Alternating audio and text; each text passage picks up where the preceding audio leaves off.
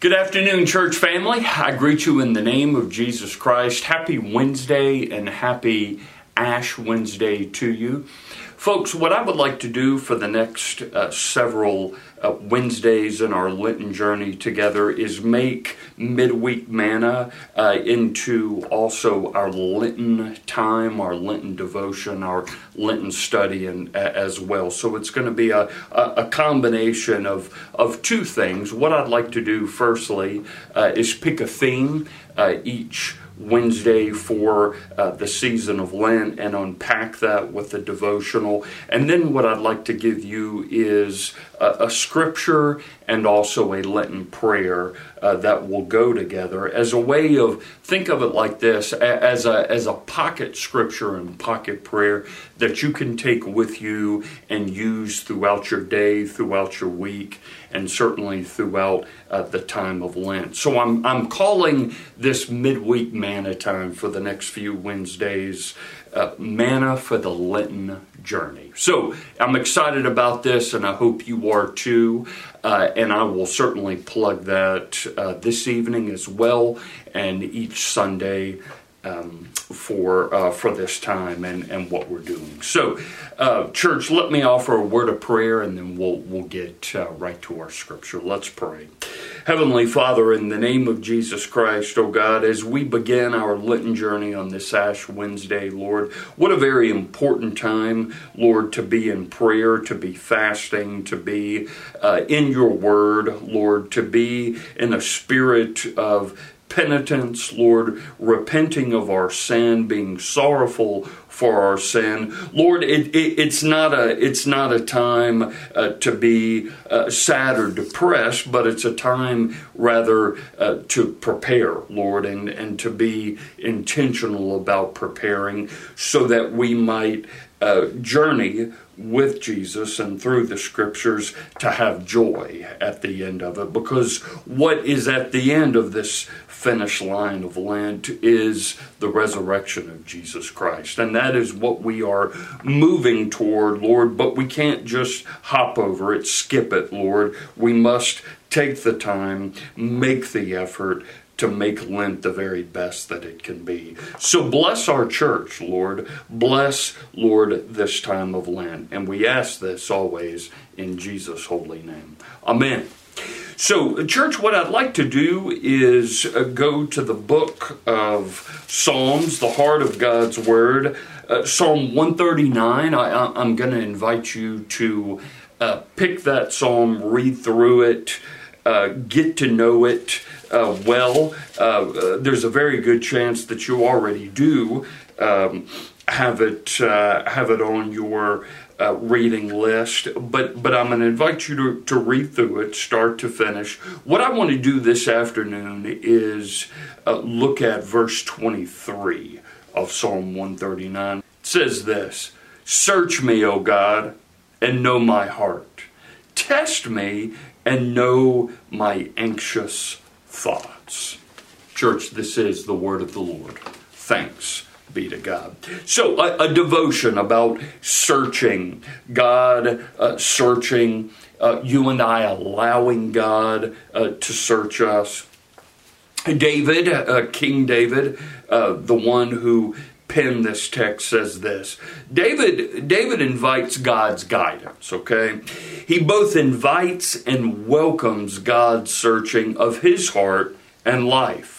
This is perhaps the most challenging lesson from this psalm for us. Are we openly asking God to search us and even expose, here it is, expose anything in us that he would not want?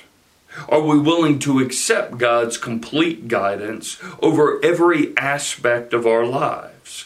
Hebrews 4:13 says this: "Nothing in all of creation is hidden from God's sight. Everything is in fact uncovered and laid bare before the eyes of him to whom we must give account."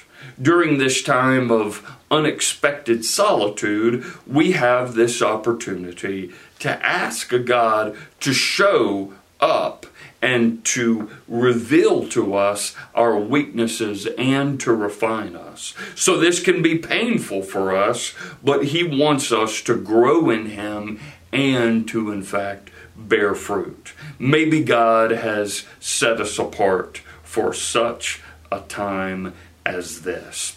So I'll just build just for a moment upon this reflection, church. I think it's very important for you and I, as believers in our walk with the Lord, to invite God in constantly, right? Not just during the time of Advent or the time of Lent, but to constantly go to scriptures like this, to mouth the words, "Search me, O God." Now, here's always the challenge. Maybe there's something going on in my life and your life that we don't want revealed to God, that we don't want exposed to God. And that's important, and I think that's often why we run, right, in the other direction. We're ashamed, we're heavy burdened with sin, and it's almost as though we can't open up and let God search us. Well, let me invite you to do this, okay? Stand upon the Word of God.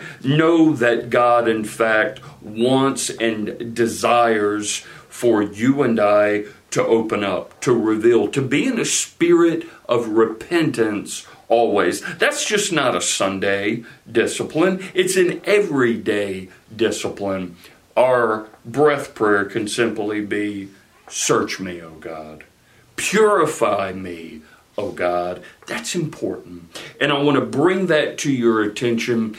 Put that on your heart this day. If you are running from something, if you are hiding something from God, let me invite you to open up, to ask God for forgiveness, to be in a spirit of penitence, and to say, "Lord, I need you in my life. You are the very one who can help me and who can forgive me and who can make this matter, this sin, this issue, this problem, whatever it is, you can better clarify it. You can bring me into wholeness." But it starts with inviting God in. "Search me, O Lord, know me."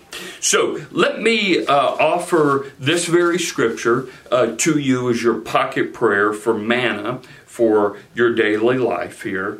It's Psalm 139:23. "Search me, God, and know my heart. Test me and know."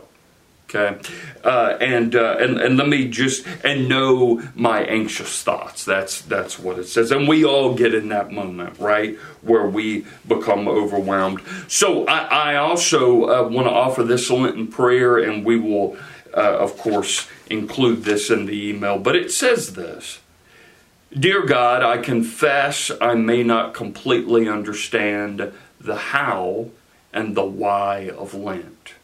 I ask you to speak to me now.